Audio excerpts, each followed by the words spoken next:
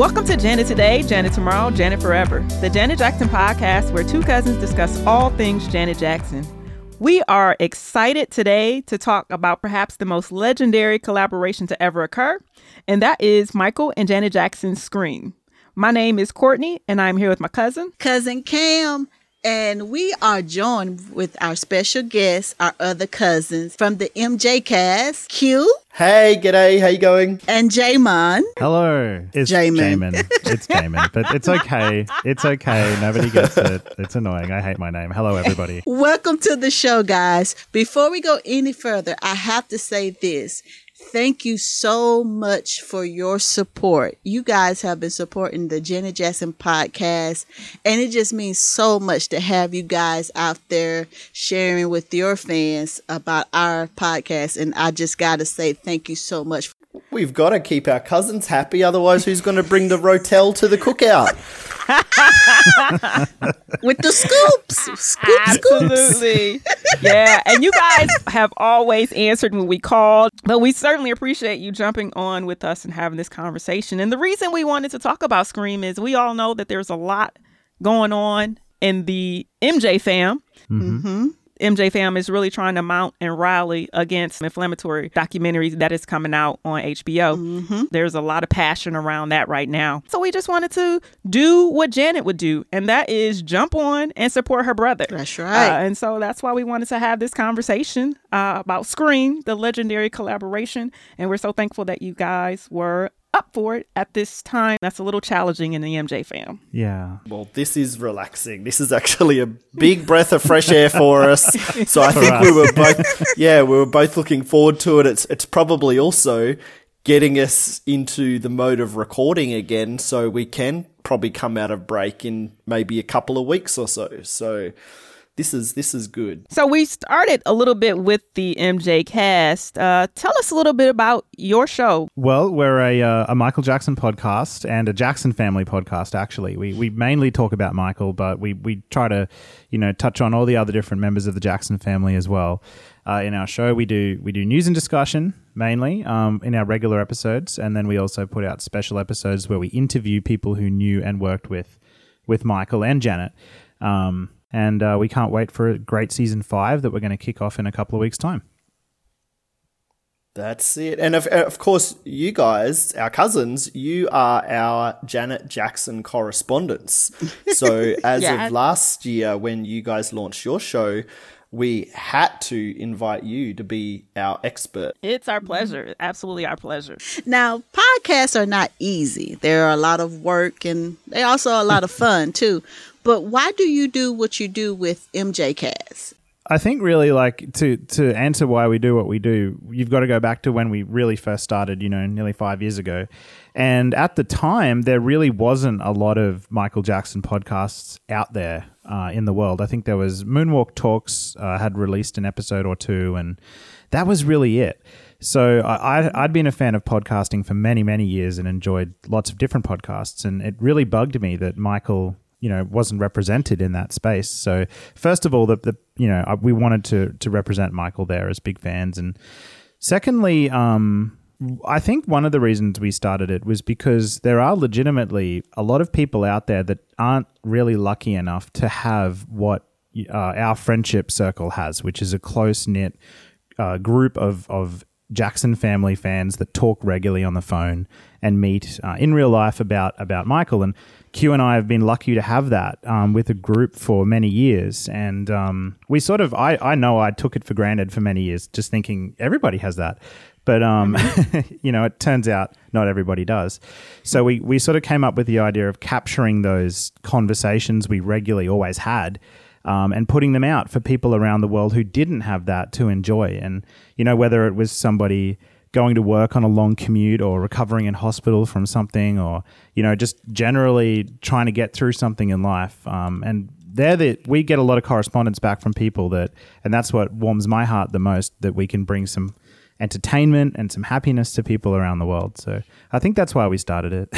That's such a good reason. They're my favourite letters to get. The people that they don't have the fan friends, the MJ mates in real life, the ones that they can talk about, LaToya on The Masked Singer or on the cooking show, or, the Jacksons that just toured Australia and New Zealand.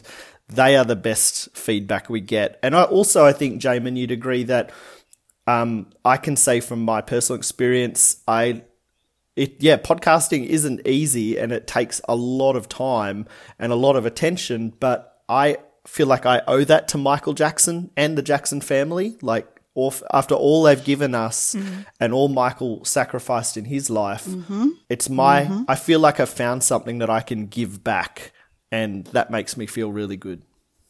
Yeah, you guys really do such an excellent job, and it's never ceases to amaze me that the show, you guys are going into your 5th season, and the passion and excitement and exuberance that you had on the very first episode I listened to, which was episode 1, is still there, and that speaks not only to you guys as fans and fan base, but also to the power of Michael Jackson, right? And for us, the power of Janet Jackson. We wouldn't do this for anybody, and I don't think you could sustain this for anybody, right? Like, I don't know that there's anybody else that I could sustain this level of excitement and enthusiasm and support for. Now, we know you mostly deal in Michael Jackson, but in order to really be a cousin, you need to share with us a favorite Janet Jackson moment. It could be a song, a movie, a performance. But yeah, we need to make sure that you can sit at the table with the Janet Jackson. Oh. I'll let you, you can step up to the table first, Jamon. What have you got for us? All right. Thank you. Well, yeah, I mean, I am a huge Janet fan, and I probably don't know as many facts and details of everything about her life and career as I do about Michael, but I became a Janet fan pretty much soon after I became a Michael fan, because when I became a Michael fan, her album All For You was like massive at that time in the early 2000s. It was like #1 everywhere in Australian charts, and the song All For You was huge, and I fell in love with her back in the early 2000s, and since, and I'm pretty familiar with her catalog, so I would say the song I enjoy the most changes all the time, and it's usually like, and to be honest, it's not the big hits that I enjoy week to week these days. It's sort of like the deep cuts. There's a song from Demeter Joe that I'm really loving at the moment called Thinking About My Ex, which I love. It's got incredible harmonies all the way through it. My wife hates it when I listen to the song, for obvious reasons. And I'm not thinking about my ex when I listen to the song. She's like, are you audibly subtweeting me? No, but her vocal harmonies in that song are incredible, but that's just what I'm enjoying at the moment. My all-time favorite Janet Jackson song is definitely "Got Till It's Gone" from Velvet Rope. Okay. It's just my #1 song. I'm a big fan of it because I'm a big fan of the Soulquarians, who are a loose sort of collective of neo soul and hip hop artists from the late 90s, like Questlove and Common and Erykah Badu and Jay Dilla. And her experimenting with that sound of neo soul was such a mature sound for her in that era.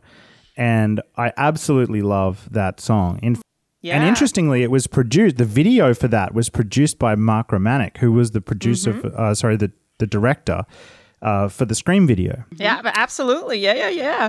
All right, so you definitely get to sit at the table because you're hitting us with facts and figures, and you went deep on Demeter Joe, which not everybody off the street can do. I love Demeter Joe. It doesn't get anywhere near as much love as it deserves. The Kanye track on there, I Want You, it is a great album. Yeah, okay, well. I love it. That's probably my favorite, I wouldn't say it's her best album, but it's my favorite Janet album to listen to. I feel like that's fair. We just had a conversation about I Want You, and Kam and I are in 2 separate camps, but I feel I will affirm your feelings about Demeter Joe.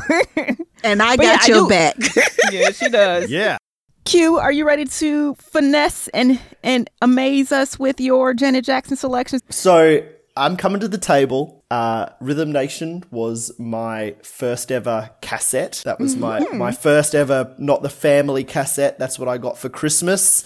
Santa delivered that to me. My sister did steal it out of my Christmas stocking and say that it was hers, but then Mum had to correct her and say, no, I think Santa did give that to your brother. So Rhythm Nation was my first cassette. My first ever concert was the Janet tour. So my dad and I went to that. Yeah, that was my first ever concert. And that was 93, was it? 92? Yeah, 93 or 94. 93, yeah. So I bring that to the table. I will give you a real quick short list of tracks that I was debating because it changes all the time. But I've got Miss You Much, Love Will Never Do, Rhythm Nation, All For You, Damn Baby, All Night Don't Stop. But I tell your mama, I tell your friends, I tell anyone who's I can comprehend, Yes. Miss You Much Preach. made my number one today. You my cousin. We will never question your membership in the Jam fam. Never. Never. Do we You get got a badge? the gold membership. We get a badge.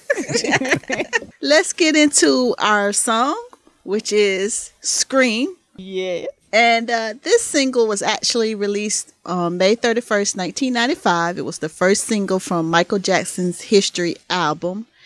And I must say, all I remember is the trailer for when this album dropped. Scream, to me, is probably one of the best duets that's out there. Absolutely agree. What a combination. Yes. This was one of the maybe first and only songs to enter the Hot 100 at number 5. Bam. That was pretty tremendous. It did not make it to number 1 in the U.S. It reached number 1 on the R&B and hip hop singles, and was number 1 in over 8 countries. And it's interesting, too, that it really took so long for it to happen. Mm-hmm. We know that prior, Michael had asked Janet after the Rhythm Nation album to do a duet. And she basically said she didn't think the timing was right. And she later went on to explain that she felt like she needed to establish herself as a solo artist and separate herself from standing in her brother's shadows. And also she wanted to stand on equal footing. And the maturity she had at such a young age, like she was 23 and she was like, no, I haven't earned this place yet. I want to be able to stand on my own when we do this. I'm like, wow, I don't know too many other people would have said that. Would have been interesting to hear the sound if they had done something earlier. Would have been a very different vibe. Absolutely, I think as well. Yeah, I think they collaborated together in 82 on PYT. Yeah. And then I suspect, I'm not 100% sure, but they were on, was Janet on 2300 Jackson Street? Yes. Yeah, Yeah. Yes, she was. So that they did do stuff together, but not an all-out duet, obviously, like we saw in Scream. That was their first time really collaborating as equal partners on a song. And to me, the one thing that stands out about Scream is that everything that Michael was going through. Scream was his song to say, hey, enough is enough. I'm tired of these tabloids. I'm tired of these allegations. And I really felt like he was just to the point to where he had just was at his breaking point. And I know on other albums, he had Why You Want to Trip on Me and Leave Me Alone. But Scream and Bringing in Janet was just like their battle cry, like, I got my brother's back. And Michael was just, it's kind of ironic that now he's not here, but these allegations, and now, it's up to his family and his estate to defend his name once again. It's a different playing field now. There's a bit of criticism against some of the family and some of the estate for maybe not being as vocal as in the past. The estate are, writing letters, and they just filed a lawsuit. How successful that might be in preventing the distribution of this documentary is yet to be seen. And people are like, where is Janet? Where is the family? We see Jermaine, we see Taj, and yeah, they released a general statement, but it's a different playing field now, and a lot of people actually giving Janet a bit of slack and saying, well, she could finance this documentary that Taj is putting together to counter this trash stuff that's coming out. And you know what? They're fair questions. But then yesterday I sat down and I watched February. So this very month, Janet performed in Japan, 2 concerts in Japan, she still has Scream in her set list. And I was like, okay, there's Janet. There's Janet's support. She is still doing that right now with this very track. Yeah, absolutely. When you look back at Janet's history of defending Michael, there's never a moment really when she came out and did an all-out interview about the allegations or Michael's relationship with children. She never really did that, but she defends Michael in really clever, poignant ways, which I have always appreciated as a Michael Jackson fan. Like, for example, in her at the MTV Awards, I think it was in '95, when she wore the Pervert 2 shirt to poke fun at the media. Hey, if my brother's a pervert, then I am too. Like that kind of thing. The song "Scream," performing that posthumously when Michael passed away, I think on MTV again, or was it the Grammys? I can't remember, but it was MTV. Yep. Yeah, Janet's always been there for Michael and defended him, in her way, artistically, and I appreciate that. Yeah, there was an interview, I guess around 1995. I'm trying to place it because she had the runaway hair. So the hair she had was about 95. And she was very direct in that interview, saying that she did not believe the allegations. And in fact, she said that if those children were harmed, and she put herself in the place of their parents, she said, would I accept money instead of going to the police? She's like, no, that would never suffice. If I believe my children were harmed, I would want justice. She even said, I would want you. She said something crazy like, I would want you in jail or dead for the rest of your life, which I was like, okay. Yeah. But, she was very direct that one time. But I think that the way that she deals with this is just like you said, Jamon, which is through her art, through her expression, and by indignantly going on and indignantly loving him and loving him out loud. She will not ever let you make her feel like she should be ashamed of her brother, and she will never be ashamed of her brother. And no matter what is going on, no matter what the climate, her love is unwavering. Cammy and I talk about, that's every concert we've gone to, that's one of the best moments is when she does Scream live. And part of it is because she stands there and she watches his portion and she yells, "Come on, Mike." And then she dances every time it's the first time. She's swinging elbows. She's like, "Come on, Mike." And then she is swinging elbows and and then her mic switch or the feed or whatever it is because she comes out of "if" and then, "Come on, Mike." And then the mic is switched on or it's a different feed. And it is Angry Janet. It is swinging those elbows. Yes. And she does it every time. And so, there was question of would she continue to do that? And I never questioned it. I knew she would because she's never not been there for her brother. Yeah.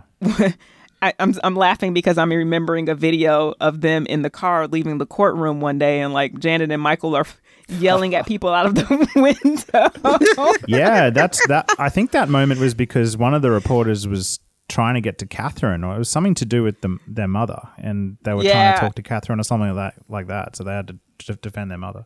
Yeah, so I'm like, they stand for each other. So yeah, it is interesting that the way that the project is working out and the financing and this or that. But I always say there's probably more to it than we know. For sure. Yeah, and we need to respect that Janet has a close enough relationship with her nephew to. I mean, Janet's not going to go on his GoFundMe page and give $500,000 or something like that, right. Because if she did that, people would then criticize how much she gave. I think it's really rich of people to actually assume she's not supporting Taj behind the scenes. Exactly. First of all, and she's not going to come out and overtly support Michael Jackson's estate because, it was only a few years ago that she wrote, put forward a legal demand that the estate step down because she doesn't believe they're legitimate. Right. So the estate themselves, the executors, are probably the last people Janet wants to support. But I would assume that she is communicating with Taj behind the scenes about what he's doing. Well said. Get us back on track. Okay. Scream. Yeah. So with Scream, it was actually the first time that Michael got a chance to work with Jimmy Jam and Terry Lewis. I know Janet asked Jimmy and Terry to produce this track for Michael, and I think that they actually did a great job with the production. And it actually brought out more of a aggressive side of Janet that I really hadn't seen. I know Black Cat, she was, showing her rock side. But with this track, you felt like Janet took it personal. Even when she was saying her lyrics and coming after Michael's, verse, Janet was just on a whole nother level of, this time I really mean it, leave my brother alone. And I always think about how, especially in the video, how you could see her hair spiked up and she's just got this different type of energy and vibe, as if she herself understands what he's going through and is trying to portray it, through this song. Yeah, I agree totally. And she is so powerful in that video.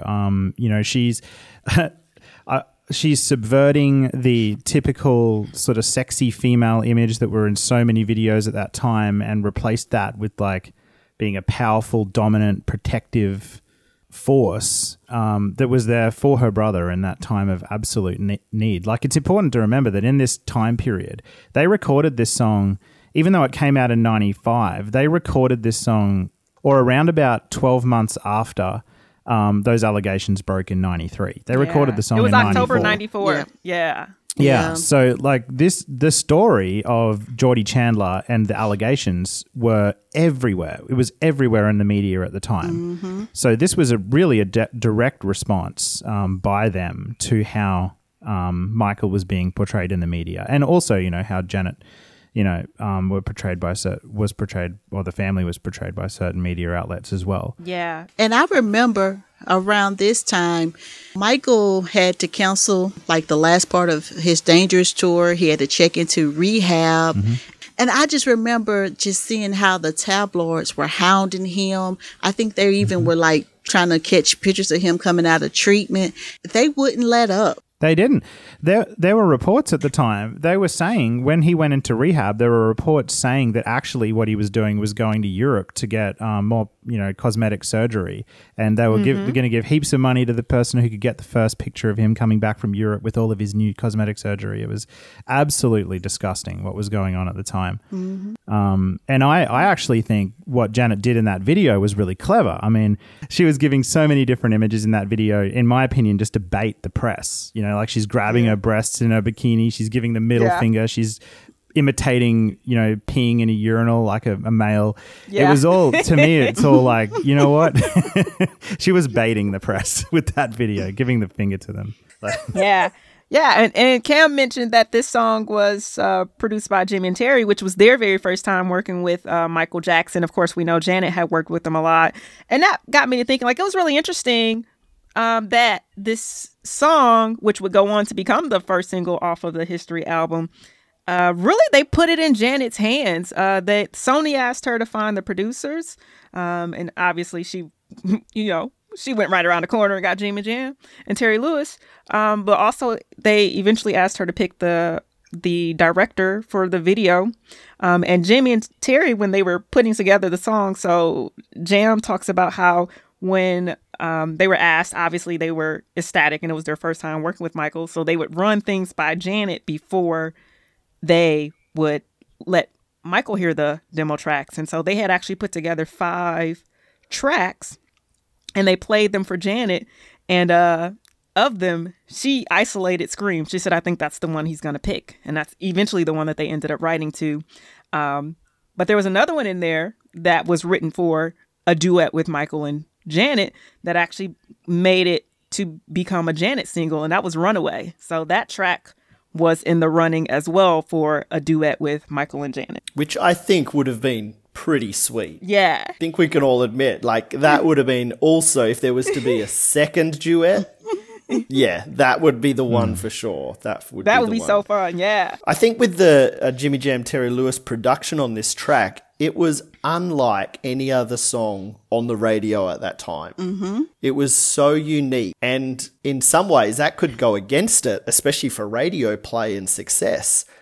But it did really well on the radio. I remember the very first time I heard it on the radio. I knew that it was coming out soon. I had like a little radio playing in my bedroom, and I was in the bathroom doing my hair for school that day, and I heard something in the background, and I was like, you could instantly tell it was a Jackson track. Mm-hmm. I raced into that bedroom. There was already a cassette in there. I hit record on the radio, taped it. And, you know, then I had to go to school and not hear it again for the rest of the day. And that was really hard. But it was unlike any Michael track we'd heard before. It was unlike any Janet track we'd heard before. And it was really the perfect way for Michael to make his comeback and for Janet to join him alongside and support her brother. Yeah, definitely, Q. I agree. And I think a lot of Michael fans would agree that the music that Michael and Janet created with Jimmy Jam and Terry Lewis, and even the other Jimmy Jam and Terry Lewis songs on the History album, are some of the most creative pieces that Michael ever did. Like, you know, songs like Tabloid Junkie, I think Too Bad. These are dark, gritty, funky, infectiously rhythmic songs, New Jack inspired songs that were just to me, the History album and his work with Jimmy Jam and Terry is his creative peak, and I wish Michael had gone on to do a lot more work with them, actually. Yeah, that would have been awesome. You know, I read somewhere today that apparently The Knowledge is sampled somewhere in the song. I don't know if that's true, but yeah, I think John Cameron talked about that in his podcast. I did not know that. I didn't either. I know. Now I'm like, so usually whenever we have a conversation, I look up to see where the various samples come from, and I didn't do it, and I missed the gem. Wow. Apparently, I haven't picked it before, but I think it's buried way, way deep in there. It's like a little part of like a bass or a drum loop or something like that. And Michael was doing that a lot at the time, and not just in his album tracks, but Michael was sampling Janet in his live stuff, like in the middle of in Dangerous. There's a Janet vocal sample in there. Yeah. And I think he also did sampled a little bit of You. I Know You Want This in there too when he performed it on the MTV Music Awards in '95. So yeah, he did put bits and pieces of Janet in his performance, and I loved that performance. I watched it the other day, and I love the moment at the end of it where Janet is just like shaking her head in awe at how awesome her brother is. Yes. I was going to ask, in the video, what is your favorite look of Janet or Michael or both? Because it covers so much in the video, and their image sort of changes in every scene. Mine is when she's singing her part, "Oh my God, I can't believe as I saw it's turn on TV." That part. Mm-hmm. Michael is gliding. It looks like he's just He is walking so fresh. Yes. On the side. And I'm just... Every time, if you watch that video, sometimes like whenever she's in the forefront, I don't even watch her. I'm just looking for where Michael is. He's like on the ceiling. He's like moonwalking behind her. He's doing the robot. Like all kinds of things are happening behind her. So sometimes I just watch him, and then I'll turn it and watch it again, and I'll just watch her. Of course, I know you agree where they're playing the ping pong game together. And it made me think that's how they were when they were, younger. Just, being silly and having a good time with each other. And super competitive. We can't forget that. Oh, yeah. When they talk about recording this song, they actually ended up recording in 2 studios. And the reason being, they started off, I think, at the Hit Factory. Is that right, Cam? Yeah. Right. So Michael records his verse first, and they're all in the studio together. Jimmy Jam, Terry Lewis, and Janet. Michael records first, and the plan was for Janet to record her verse after Michael's delivery. And Janet was like, I'm going to record mine a little later. So she goes back to her studio, and she does her part and nails it. So they send the copy to Michael, and Michael was like, why is her vocal so good? I need to go there. I need to go to Minneapolis. Yes. Yeah, so he flies to Minneapolis and records his verse again as well. So it was just, I think, how they've always been. Like, they love each other, but they push each other to be the best. Yes. Yeah. And another funny story about that is Jam tells the fact that Michael spent like days working on a hand clap. It was a very competitive environment around that song, and we've heard as well from choreographers who've spoken about in the video that even between Travis Payne and Lavelle Smith Jr. and Tina Landon, that it was quite a competitive environment where they all had different ideas that they wanted to get in that video. Was there a great interview with Tina Landon with Kelly Alexander, and she spoke about that? Yes, absolutely. There is an entire, I think, Scream episode with Tina Landon and Kelly Alexander. And yes, she talks about the competitive nature. And also MTV, this was when the Jacksons ruled MTV VH1. Yes.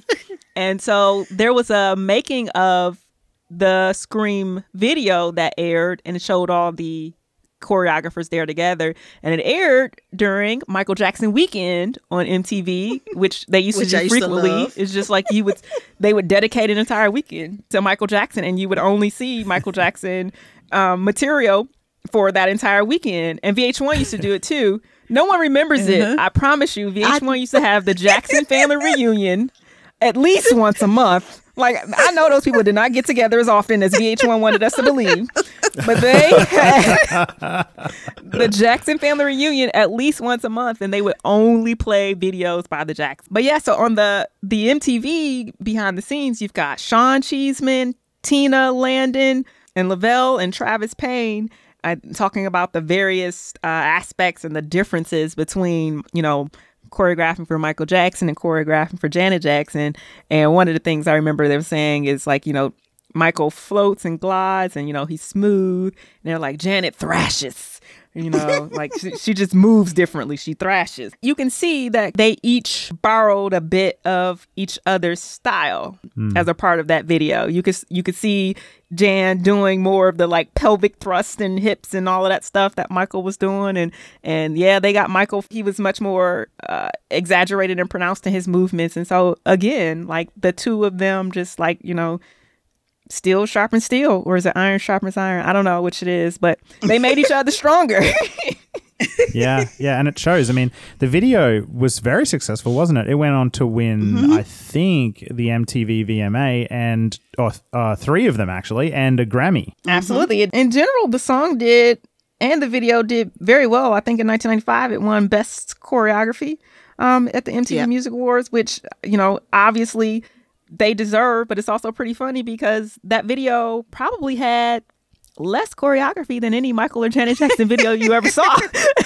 Yeah, we expected a bit more dancing, like a bit more sort of dancing together, and we got the breakdown, thank God. Oh, but, how good is it? Yeah, which is flawless and the most amazing moment in sort of musical sibling history, especially captured on film. But yeah, I think a lot of us were probably surprised that it didn't have more choreography because these were two iconic dancers at the time.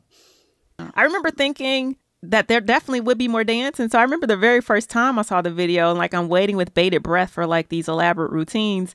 And when it didn't come, I was a little disappointed. But, it was so good that it didn't matter, like, the story they were telling and the visual displays and everything. But I do remember being a little disappointed, like, so when are y'all gonna dance? And then also to have just watched the making of this, because, it was always a big deal. So the making of it came on and then the video premiered at the end. And I'm like, there's 4 choreographers here. You guys could have had 75% less choreographers for the amount of dancing that is going on here. That is so true. And I think that's the result, really, of having like an art house director on the video, like Mark Romanek at the time. This is the guy that directed a 1 hour photo. He's a pretty, art house sort of director. Right. He's got like Japanese animation, Akira, Vampire Hunter D stuff going on in the background. Like, it's actually very, very interesting choice, I think, for Michael and Janet to get him. But you've got a video that stands the test of time now. That's an art piece unto itself. Absolutely. It really does stand the test of time. I watched the video yesterday. It had been a while since I'd sat and just focused on the video, and it really still stands the test of time. And I don't know if I'm allowed to drop a swear word, but it poops on all the other videos that you sort of see coming out now. Swear word Q. Well, they didn't say. I don't know if they have. We have the explicit Do you guys tag. have an explicit tag? I don't want to be the one to make it. See, there you go. No, I don't want you to make us not safe for work, but I think you could have gotten away with that one. But the poop is even better. Like, it just made my day. So thank Charlie you for that. dropping the C-bomb on our latest Oh, episode. God. Oh, yikes.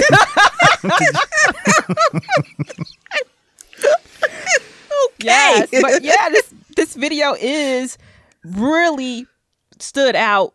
And I think it was because of the choice in director, which was very interesting. Janet talks about when she made the selection and kind of took it to the team, and they kind of looked at her sideways like, this guy doesn't shoot dance, right? And even Mark Romanek was like, I don't shoot dance, right? And so everybody's like, what is happening It's Michael here? and Janet. Right. And they had to like coax him, kind of, not a lot because it's Michael and Janet Jackson, but like to get him comfortable to be like, yes, I will include a dance break. But I think that is a large portion of why it was so short, because, his style was to focus on all these other elements. And for him, choreography was less important. But I think we got a completely different thing than we would have gotten with any other director. I don't think any other director would have taken Michael Jackson and Janet Jackson and were like, here's what we're going to do. We're going to make a spaceship that looks like a computer mouse. We're going to... But can I just say this? For $7 million, you better give Michael a dance break. Yeah. We talking about $7 million back then. That's a lot of money. You're paying 4 choreographers. Get a dance break in there. Yes. Yeah, every time I think about this video, I think about like $7 million. What could... Like, I'm trying to add it up, and I'm thinking there's a lot that could go. Like, I feel like in 95, all of those graphics they were putting on those TVs that said very mundane things like recreation. you could have kept that. I'm just hoping most of it went on the sets and the costume, because those sets were ginormous. They were. Humongous. Huge sound stages, and not just one, like multiple sound stages. They were five studio. stages and 10 sets. There you go. There's the money right there. Who's paying for the costumes then? Because even those, that spiky, the black spike and the white spiky jumpers. Shirts. You guys would call them shirts. I think we would just call them jumpers. But I remember seeing a black spiky shirt like that in a shop over here, and I was debating for ages: should I buy it? Should I not? Where am I going to wear that? Where am I going to wear that? Yeah. I did not buy it. Oh, goodness. I wanted pictures. Sorry. Yes. Those costumes were by Dexter Wong. And so when I started thinking about the money, I was like, where did the money go? Obviously for labor, and like you used all of the Universal Studio sound lot.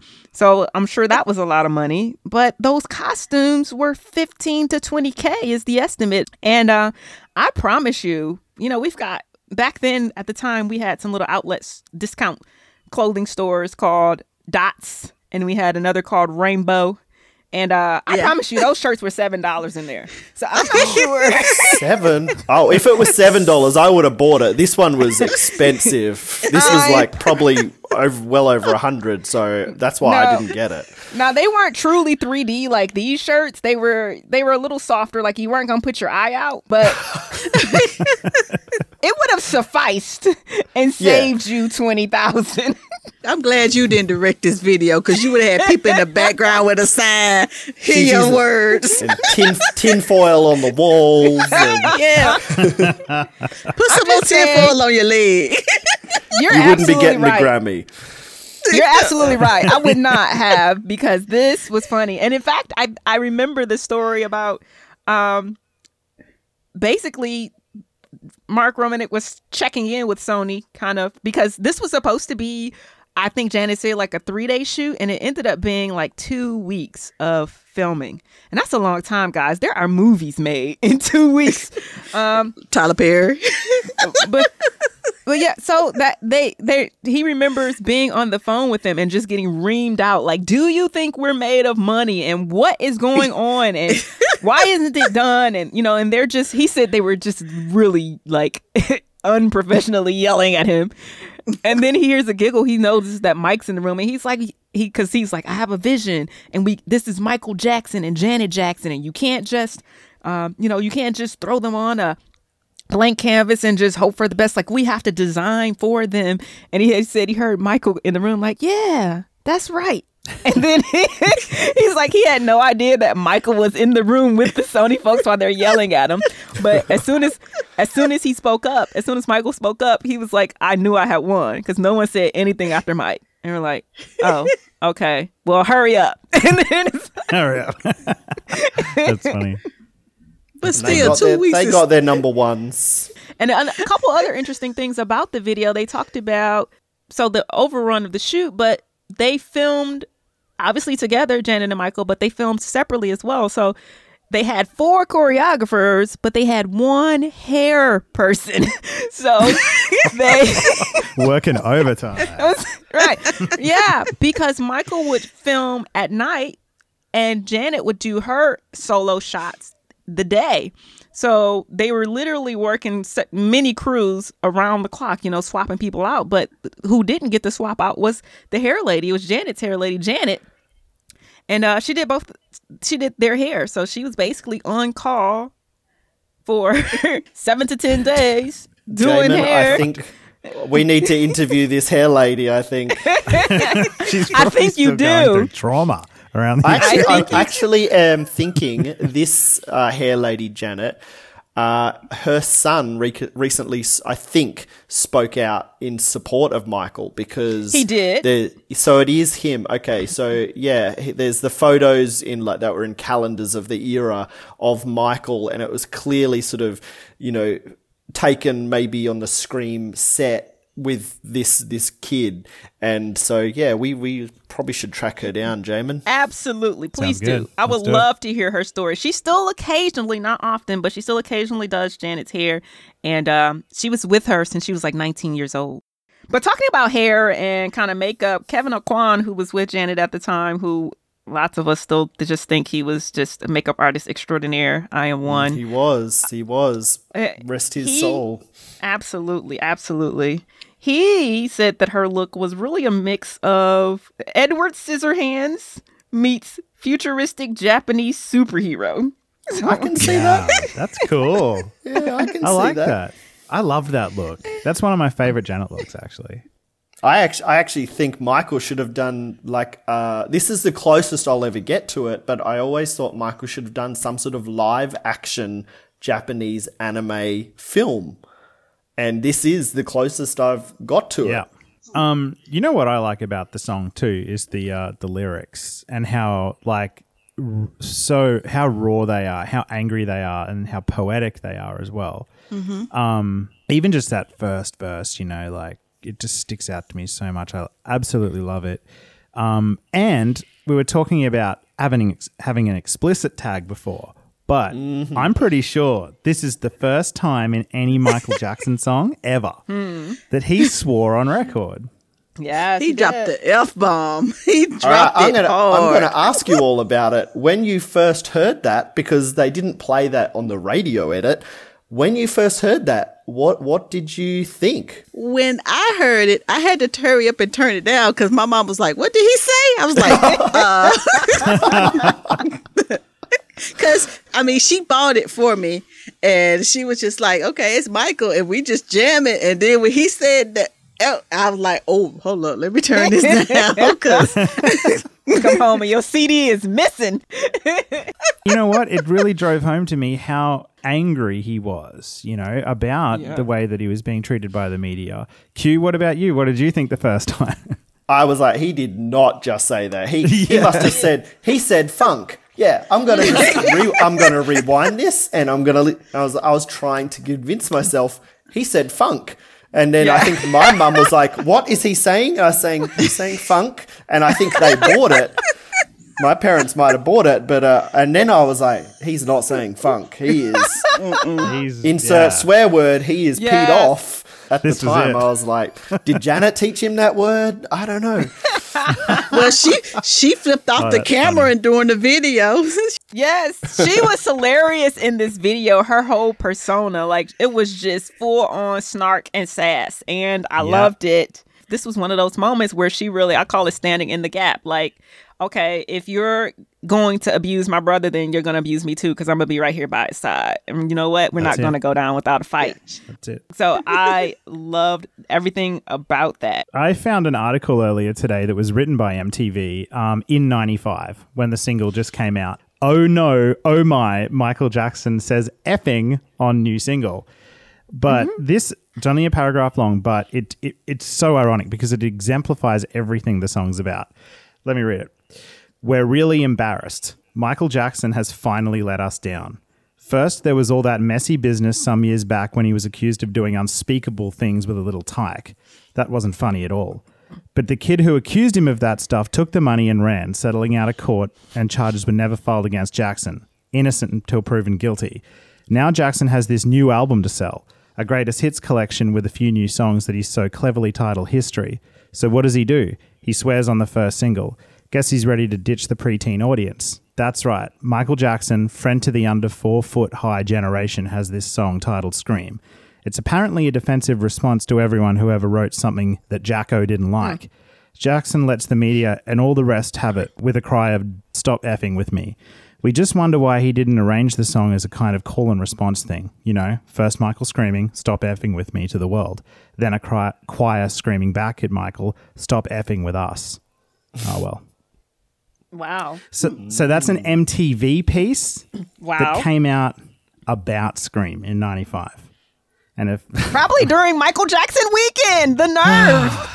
The nerve. They play both sides. They love doing that. Yeah. There wouldn't be no MTV without Mike. Yeah. So absolutely. That just hearing that from MTV makes me go, how dare you go there? Well, I was just going to say what stood out to me from that article is, you know, he seems to be trying to belittle the fact, or I guess minimize the fact that Michael would have a reason to be angry or to use this word against the media.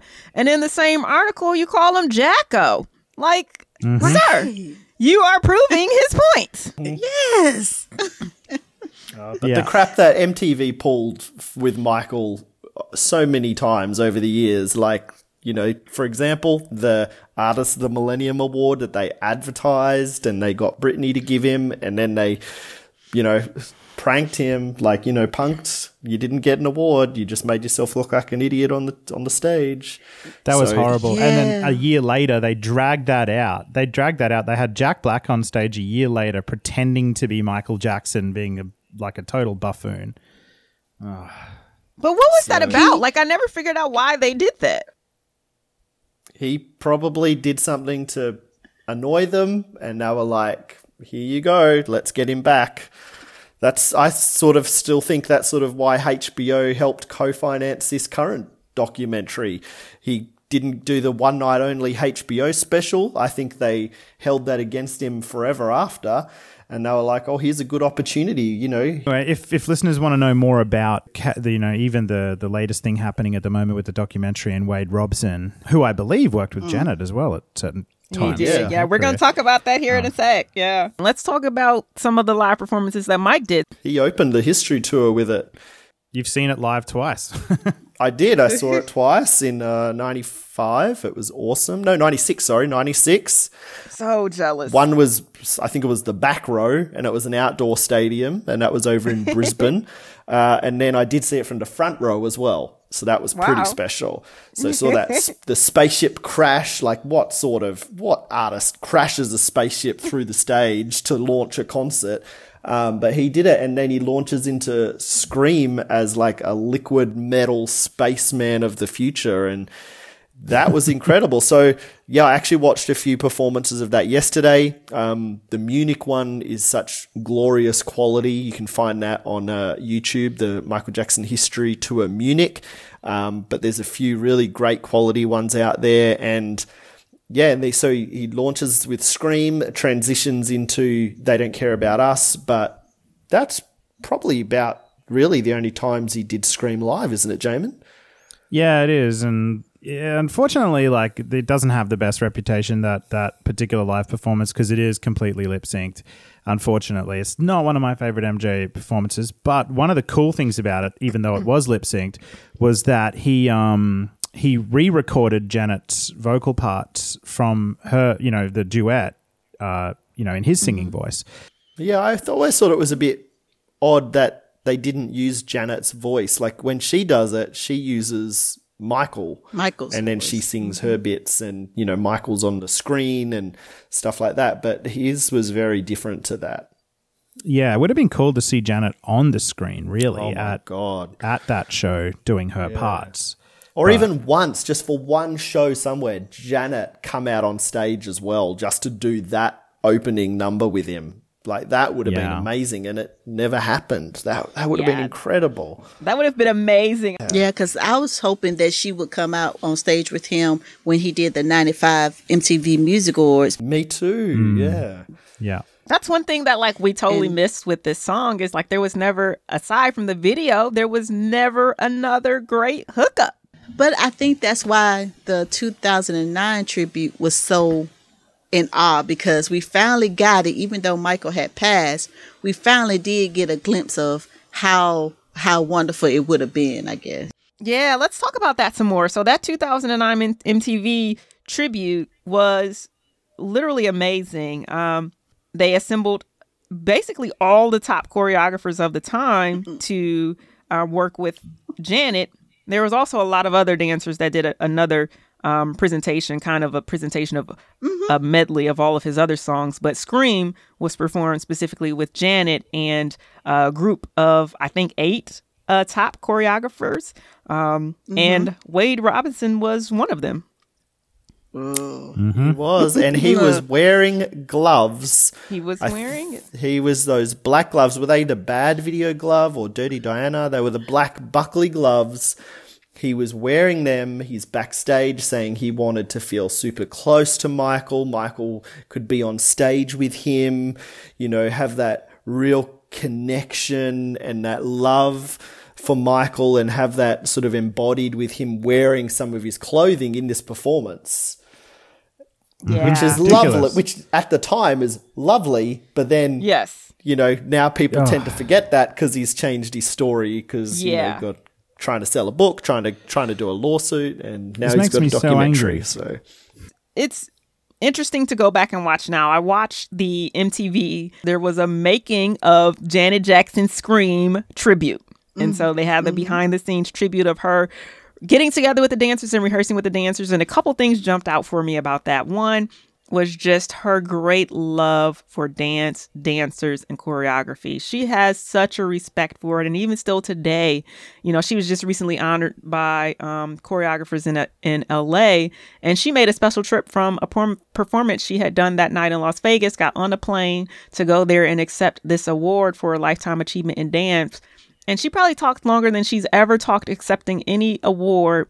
And I think she was just really touched. And so now, as in then, you see in the video, and she's just talking about her great love. She's talking about each of them individually. She didn't say anything about Wade Robinson, ironically, but she talked about most of them individually, and just their achievements and how excited she was to dance with them, and what it meant to her that these great beacons of dance would come and honor her brother. Even got Tina Landon out of the woodwork. Tina said she hadn't danced in 10 years, and she and Janet hadn't really spoken. They had been the best of friends, and then they had parted, and they hadn't really spoken. And it was Michael's tribute that brought them back together. And how, once again, I'm always talking about her strength, but I mean, this woman, 4 days after Michael's death, she gets on stage at the BET Awards, and she makes a speech on behalf of her family. And now to go out and perform the last project that you did with your brother, and to go out and perform it as a tribute, and to be awesome. Like, okay, you were awesome. She, for lack of a better word, she was the highlight. And I love the way that they staged it. I like the way that they staged it with all the dancers behind her. But when that portion came where it was the dance break in the video, all the other dancers fell off, and it was just a solo performance with Janet. And it was perfect. We wasn't perfect. There was some snags, but she's a professional. So them snags did not stop you. I don't know who could do that. I don't know what kind of work ethic. I don't know what that says, but to be able to just take all of those emotions and put them into your performance without falling into pieces, I don't know what that is. I think she's shown that strength over and over again. And I think the love for Michael and also their collaboration, their piece that they did together, I think that just gave her so much fuel. I also think if she was doing that sort of tribute now, she might have a bit of a slip of the elbow and her elbow might swing into Wade's face. There'd be a snag. And she'd be like, oh, sorry. I wouldn't put it past Janet to slip an elbow back into his face. Absolutely. And guys, I can't overstate how much the anger that you feel in the song Scream, the anger that Michael and Janet are feeling and singing about in the song Scream. The Michael fan community right now, we've got that rage in us. We have got that anger in us right now because this is one of the more difficult times that we've gone through as a community. Would you say, Q? It's right up there with 93 it's right and 95. Up there. And his passing as well. Yeah, and his passing. It is an incredibly difficult time for us right now. To see what Michael went through in 93, 95, to be vindicated at his criminal trial that Janet was at defending him, and now to go through it all again. And I need to say that Wade Robson, in case some of your listeners don't know, the man who's in Leaving Neverland with Jimmy Safechuck and Dan Reed accusing Michael Jackson of being a pedophile, Wade Robson, this man was the lead defense witness at Michael Jackson's criminal trial. He's now alleging that he was brutally and repeatedly raped as a child by Michael Jackson. Why would Michael, an alleged pedophile, why would he call on Wade Robson to be his lead defense witness? How stupid would that be if he actually had been doing that? Absolutely insane. On the stand, Wade repeatedly said to Tom Mesereau, Michael's defense attorney, that nothing ever happened. He was asked very pointed, specific, repeated questions. Did Michael Jackson ever, kiss you inappropriately? Did he ever hug you inappropriately? Did he ever touch you? And he just said no, over and over and over again. So this man is a proven perjurer. He's according to his own facts. And it's important to remind people that Wade Robinson was an adult. So we talk about child molestation, but when he testified, he was an adult, and he testified that he was not molested as a child. He was defense witness at a trial about child molestation, asked very specific questions about molestation, and now he's like, I didn't know what molestation was. Right. Yeah. Oh, yeah. God. So there's a host of reasons, and this pains me, and I have to say it every time. It pains me greatly because I always say we must believe the victims first. And I think absolutely in this case, we all did that. I can't say we all, but it means start with the belief that someone is a victim and that you want to do what you can to protect them and keep them safe and make them able to testify. But it also means be judicious and use scrutiny in evaluating the claims. And in this case, as a fan, I did that. Even as a child, I was able to discern that all of this is not adding up. All of these accusations that you're lobbing at Michael Jackson, they don't add up. And the evidence and the facts bear that out. And so I was relieved at the time, and I thought that would be the end of it. But I was clearly a very naive child who believed that just because you were proven innocent in a court of law, that you would be proven innocent in a civil society. And that was not the case.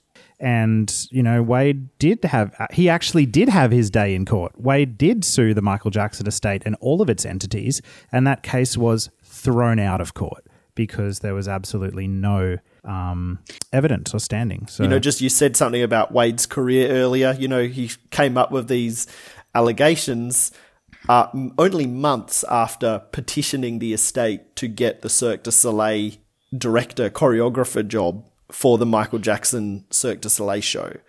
And then he didn't get the job.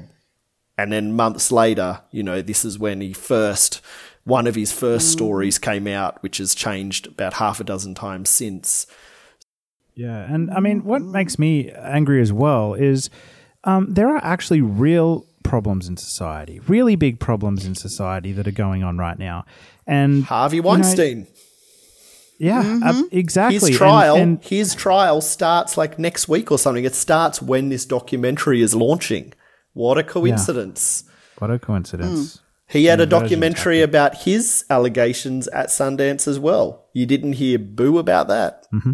We have gone so far off topic today. Oh, my God. But yeah, getting back to the, I just wanted to say this about the 2009 MTV tribute. Up to then, I thought all the tributes to Michael were kind of crappy. Janet, I just felt like she made sure it was done properly. I know I've seen some bad tributes. It's the truth. Yeah, there were some dodgy ones before that, wasn't there? Jamie Foxx is on BET. I didn't want to say names. Oh. But Janet performed this song at, was it the Global Icon Festival? Global Citizens Festival. Mm-hmm. Global Citizens, yeah, she performed it there. I'm glad you mentioned Global Citizens because that's another one of those times where Janet takes a point. She just does what she does because that was multicast, like all around the world, that performance. And in that performance, she cut a lot of songs. So it was basically her normal tour, her normal stage show, but she cut about a third of the songs. And Scream stayed.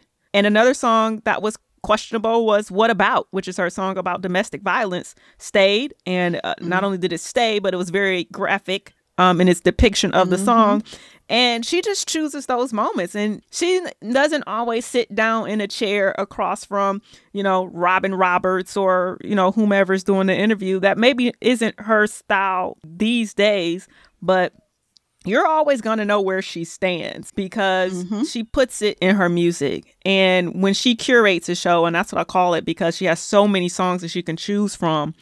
But when she curates a show for an event, you know what's important to her. And her brother was important to her because she put him on TV simulcast all around the world in that performance. That you've nailed it there. Like, I think showcasing it on that particular stage was so important because as much as it is about their frustrations with the whole Michael Jackson situation and their love for each other, and like it does speak of other societal issues as well, which was really like Janet's part in the song that people often remember. We have a friend, Andy Healy. He does free digital ebooks on Michael Jackson, on videos, songs, albums, performances, and things like that. And he points this out in his when he talks about the song Scream in his book. I'll quickly just read the sentence. But balancing his own frustration and ill treatment, Michael paints a bigger societal picture in the breakdown as Janet sings, "Oh my God, can't believe what I saw when I turned on the TV this evening. I was disgusted by all the injustice. One could easily relate it to only the plight Michael was subjected to, but cleverly layered under the mix." And Janet really cranks this when she performs it. You can actually hear this part. Laid under the mix is the news report that outlines how a man has been brutally beaten to death by police after being wrongly identified as a robbery suspect. The man was an 18-year-old black male, which sadly makes this a bigger story of ongoing justice suffered by many in the community. So Janet cranks that news. You can barely hear her whispering her lines because she's really cranked that news story in the background. And I think that says a lot about not only the song and other issues that it is addressing, but also so much about Janet when she does this live. Wow. I love that everyone's just like, wow. They weren't my words. That's credit to Andy Healy over in his MJ 101 free ebook series. But big ups for that. And that is probably a spectacular note to leave it. Yeah. Before we wrap, time to time on our pod, we do a segment called Makes Me Want to Scream. Basically, Kam and I just offer seemingly mundane life irritants that make us want to scream. And it is particularly appropriate today, given our song choice. Kam, what is currently making you want to scream Okay, don't laugh. But what's making me want to scream is people who wear Nike shirts, but then wear Adidas shoes. If you're going to wear Nike or Adidas, make sure your whole outfit goes together. Nike, Adidas, they're competitors. Champion and Nike, they're competitors. Reeboks, wherever you're finding them with Nike, don't go together. If I see that one more time, I'm going to scream. Well, thank you. That used to bother me when I was much younger, but I feel like people just don't care anymore. Like, people do not care. They don't. Q, what's making you want to scream? Okay, so mine is work related. I love my job. I really don't complain about my job much. Hashtag crew life. I'm a flight attendant. My make me want to scream is when you are serving on the drink cart and you're offering people, would you like tea or coffee? Sir, can I get you tea or coffee? Yes. Okay, maybe I might need a little bit more information. Or they'll say, sir, can I get you coffee? Yes, coffee. Okay, how do you take it? With milk. Okay, good to know. Okay, and then you give it to them. You give them the milk. Oh, I need sugar. Oh, I'm sorry. I didn't hear you. You didn't tell me about that bit. You don't go to Starbucks and you walk up to the counter, I'll have coffee. You don't do that. Okay? Just say what you want. Yes, I will have a white coffee with 2 sugars. I will have a tea. Done. That's it. It's so easy. It drives me crazy. It makes me want to scream. Oh, my goodness. I love it. That was a good one. Yeah. What you got, Jamon? I got a work one too, and it's to do with, like, because I'm a teacher. I got my classroom that I teach in has air conditioning in it, and it's great in summer because it's so hot here. But the problem is when you got aircon on and you got a whole class of grade 9 kids, they all have different ideas of what, like, sort of temperature they like in the classroom. Yeah. So I'll have it on, like, the coldest because I like it really cold. But I'm only like 1 out of 28 some people in the room. So I'll put it on the coldest, and then I'll get a kid raise their hand. Mr. Bull, it's too cold. Can you please raise the temperature? So I'll put it up a few degrees, and then another hand goes up on the other side of the room. It's too... I need it down again. I can't stand it. I can't find a temperature that suits the entire classroom. I don't know what to do. Have you guys got any advice? Yes, I have advice because this happens at my job as well. Like a lady will be sitting there in the tiniest little crop top and the shorter shorts. Like, are you wearing pants, lady? Are you wearing pants? Because all I can see is your leg up to your hip. And she's like, excuse me, I'm cold. Have you got a blanket? I'm like, have you got a jacket in the overhead locker I could get for you? Like, Jamon, tell your kids to bring jumpers to school. Jackets. And if they're cold, to put jumpers on. In summer, middle of summer, bring a jacket to school. Well, yeah. I suppose if they're coming to Mr. Bull's classroom, they got to be rugged up. I like it cold. Yeah, they got to be rugged up. That's it. Yeah. People need to dress appropriately. I agree. Yeah. Freeze them. Just freeze them. Tell them to layer. Layers, people. Layers. Oh, my Lord. Courtney, what are you going to bring to the table? Oh, I don't know if mine is in any way as much fun as those, but what's making me want to scream right now is people who don't use Twitter. Yes. So... Oh my God, that's me. My frustration is I feel like Twitter is probably the most ubiquitous platform, and it's also the most diverse. Like, you can get every side of the coin, every walk of life, every type of person, and every type of bot on Twitter. But my frustration is, like, every now and then I'm forced to check in on Facebook because my family won't migrate from Facebook. And so just to know if they're dead or alive, I have to go there. But my frustration is I'm frequently tagged in things, right? So you get the little notification, and then you go to check on to see what you're tagged in, and it's like some little meme or a video or something, and I'm like, guys, I laughed at this 2 weeks ago because I'm on Twitter. It's so true. That's very true. We got to have a family meeting. Well, he loves Twitter. I am addicted. But ladies, before we go, we completely hijacked your show, which I send my apologies to your listeners for.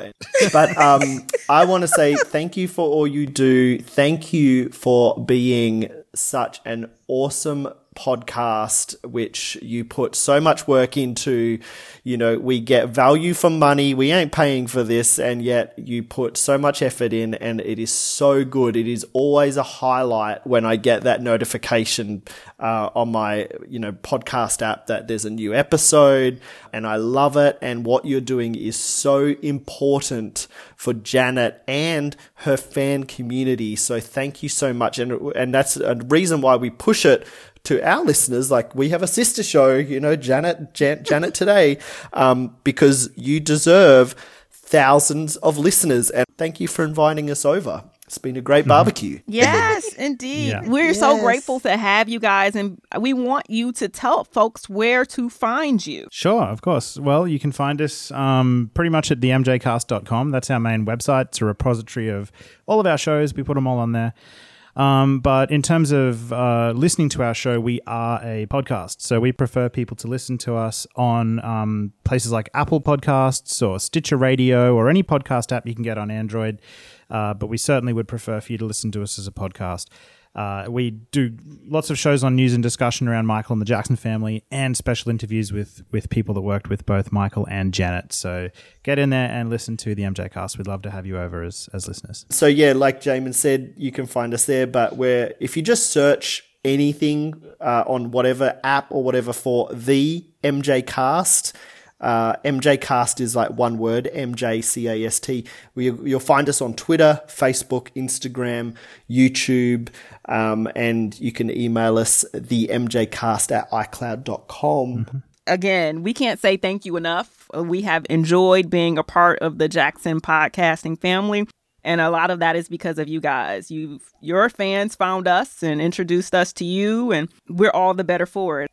So again, thanks so much. We love your podcast. We love what you're doing for the Michael Jackson fan community. And specifically right now, you're providing cover for Michael and defending him against alternative facts. Yeah. And you're providing comfort for those in the Michael Jackson fan base to know that they've got some folks who are feeling what they're feeling and that they can speak with and commiserate. And so that's not a little thing you guys are doing. That's a really big thing now. And 40 years from now, when your podcast lives on as a part of Michael's legacy, it'll be an even bigger thing then. So congratulations to you guys for making it to season 5. We're about to launch number 5. Yeah.